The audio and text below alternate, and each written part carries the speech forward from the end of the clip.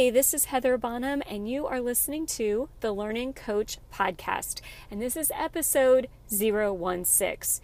Thank you so much for joining me today. I'm really excited to talk about this topic that is, unfortunately, something that is near and dear to my heart, or near and not dear to my heart, but that is difficulty with decision making, trying to keep all of the options open and stick one foot in and then keep the other foot out and not really jump into the water because of the paralysis of analysis. And today we're going to be talking about that, why sometimes we get stuck in this loop of not making a decision, and why we do that. 3 reasons that we do that. They're all related to fear. And then 3 ways to make the decision or make the option, the choice that you need to make, and then move on. So this is something that affects all of us, whether you are a student, a teacher, a career changer, a parent. This is something that everyone deals with from time to time. But some of us are great at making decisions and just going for it. And others, we like to think everything through, but sometimes we think too much. So I am weird, I guess, in a way that I find it easier to make big decisions than to make medium and small decisions. So what I mean by that is we've had times when we decided to pick up and move for a job. And one time we moved, we did not have kids yet, by the way, so that was probably easier. But we actually bought a house, sold our house, bought the new house, closed on the house, and within, I think, a few days, my husband accepted a job halfway across the country. And we sold that house within the month. We owned the house a month. We sold that house to someone else who looked at it and had wanted it when we bought it, but we got it first. And it all worked out. And it's insane. And I don't even remember being that stressed about it. And oh, by the way, during that time, that 1 month period, so we moved all of our stuff into the new house, didn't really unpack, just left most of it in boxes. During that 1 month period, I also had LASIK surgery on my eyes, which back then was 1997. Back then, that surgery was a much bigger deal than it is now. And I actually had to go to a university medical center to have it done because they were the only ones in that whole area that had the excimer laser, which is what they used for the eye surgery. That's a whole nother story for another day, but let me tell you, there was just all of these things going on and life was crazy, and I don't even remember it being that stressful. I was like, oh, okay, eye surgery, yep, gonna do it. Oh, quit my job, don't have another job lined up, my husband does. Hey, let's move halfway across the country. And oh yeah, we just bought this wonderful house, let's turn around and sell it. And that was fine. But I will look at something online that I want to buy and I'll add it to my shopping cart, and it will sit there for weeks while I decide whether to spend $15 on an item. So it's crazy. Like, I can make these big, huge snap decisions, and then on the other hand, smaller decisions, or the medium decisions, which are decisions to me like changing jobs but staying in the same field, or even making a somewhat big purchase, definitely not $15, but maybe like buying a car or something. These are things I agonize over. And I don't know when that got started, but I really think I've always been that way. So the big decisions, now it is different when the stakes are higher. Like I said, we have kids now, we have 3 teenagers, and so those kinds of things, those kinds of issues factor in when making big decisions. Now, I wouldn't just pick up now and move halfway across the country because it would affect my kids and their education and those kinds of things. So the stakes are definitely higher in some ways. But I think that I've always been a person who had a lot of faith. And so the big decisions, because bear with me, I'm going to try to articulate this. The big decisions seem different because they're so big that I just feel like, oh, okay, God's in charge, and it's easier for me to surrender. But the medium to small decisions seem like they're all up to me, even though that really isn't true. And So I feel like I have all this weight on my shoulders and I try to make the right decision. Does that make any sense? I hope that it does. I hope this speaks to someone out there who's listening to this episode. So when you're making decisions, whether it's, again, a job or a career decision, whether to start a side business or what niche your side business is going to be in, or whether it's making a purchase or whether it's anything that you have to analyze the right and the wrong or the good and the bad, we have fears. And the fears are what make the decision difficult.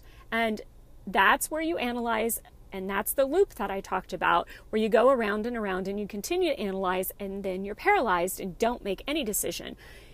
So some of it is avoidance because you actually maybe don't want to make the decision. So if you keep thinking about it and don't make the decision, it's a way to procrastinate. But the root of it is one or all of these three fears. So the first fear, you hear it so much in the media today, it's FOMO, fear of missing out.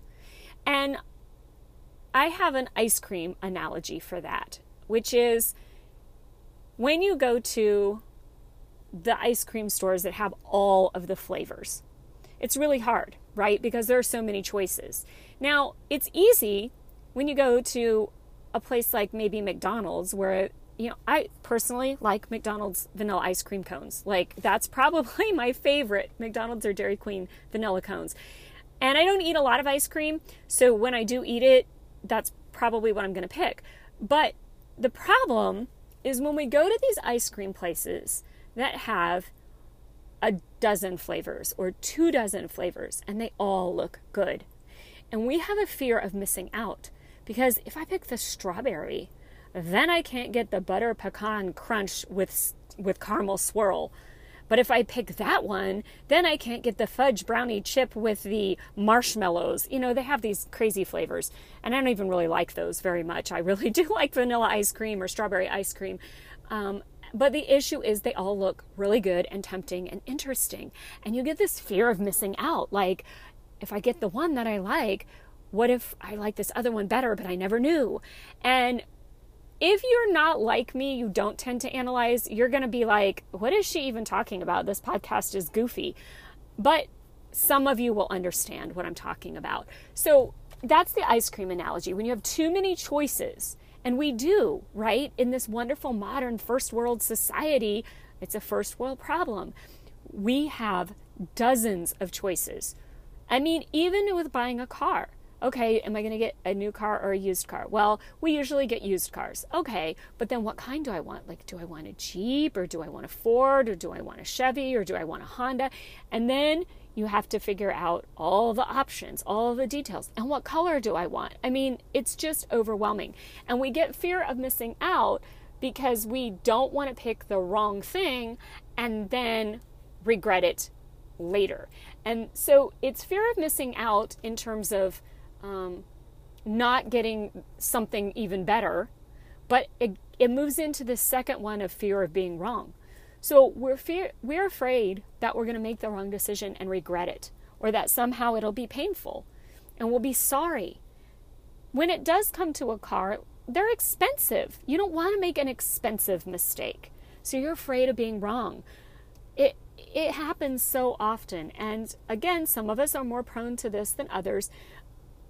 It's hard if you feel that somehow your decision might adversely affect yourself, your finances, but it's sometimes even worse, I think, if we fear that it might affect our families, the ones we love, or our futures. And so we are afraid of being wrong.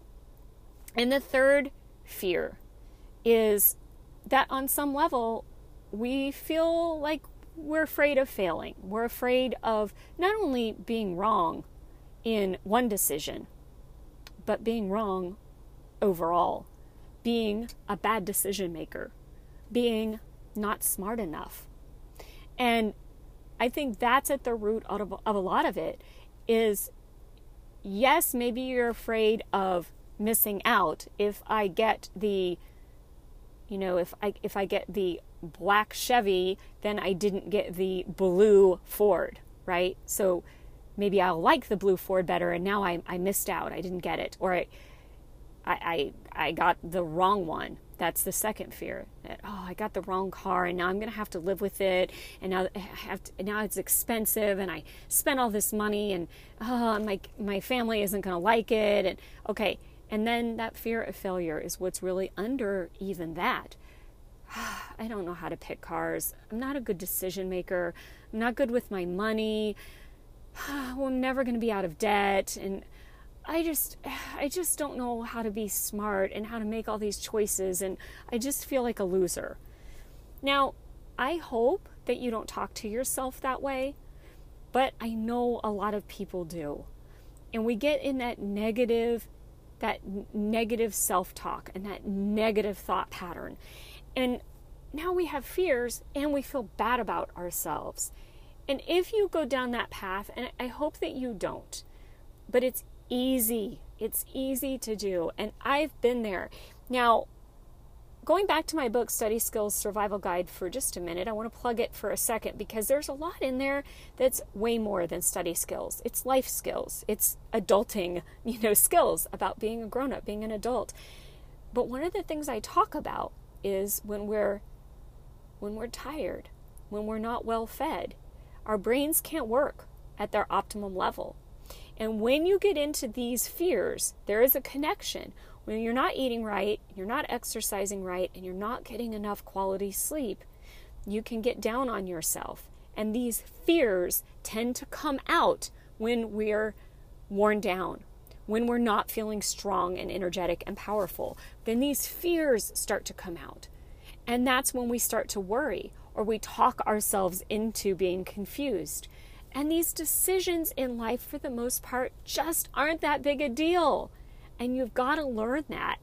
Now, the 3 antidotes that I have are pretty simple, and they're probably things that you already know. But first of all, pray for guidance.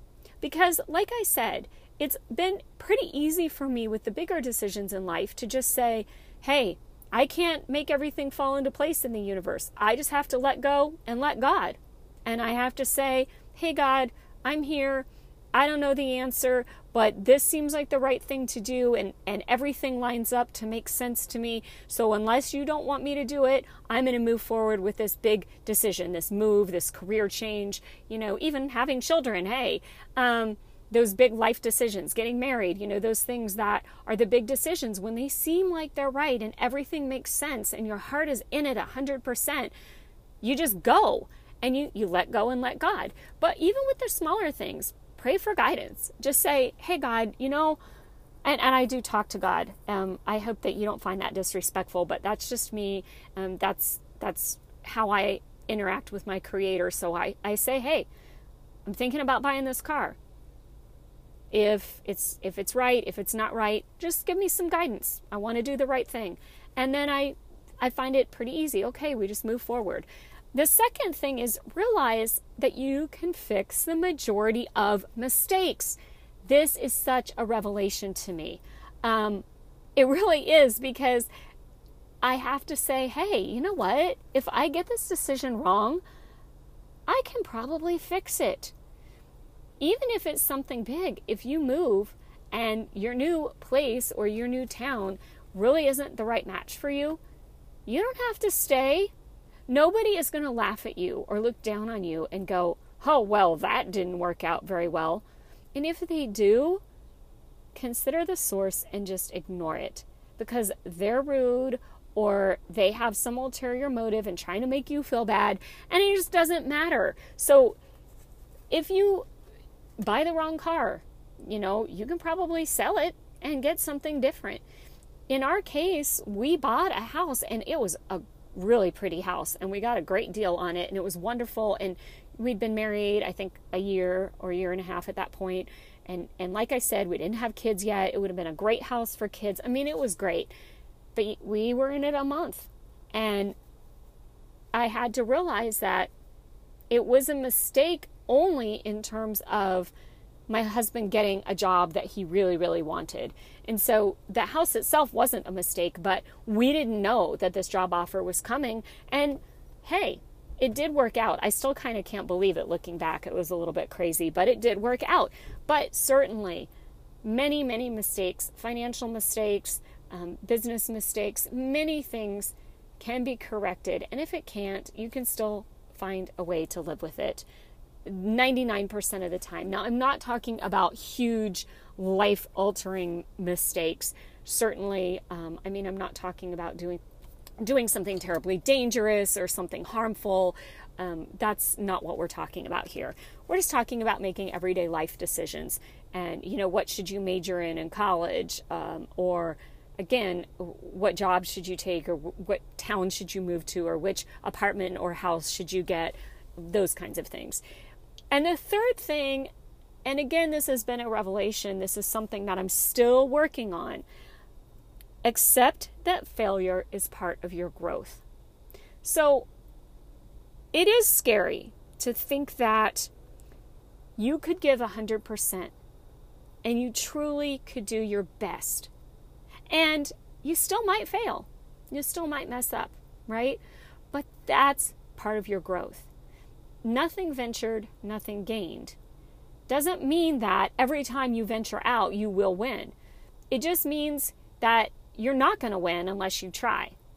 But even when you try, sometimes you'll fail, and that's part of the growth and the learning process. And that's what I'm saying here at the Learning Coach podcast, is that learning takes failure. I say this all the time, but it's just like that little toddler who's learning to walk. They fall down all the time. And we never say, oh, that baby just can't walk. Poor baby, that baby should just give up. Of course not. We just say, oh, oopsies. And then the next time the baby takes a couple steps, we say, oh, yay, good job. And we encourage the baby. But we're all still that baby. And we're still learning and we're still failing, because failure is part of becoming bigger and stronger and better and getting new ideas.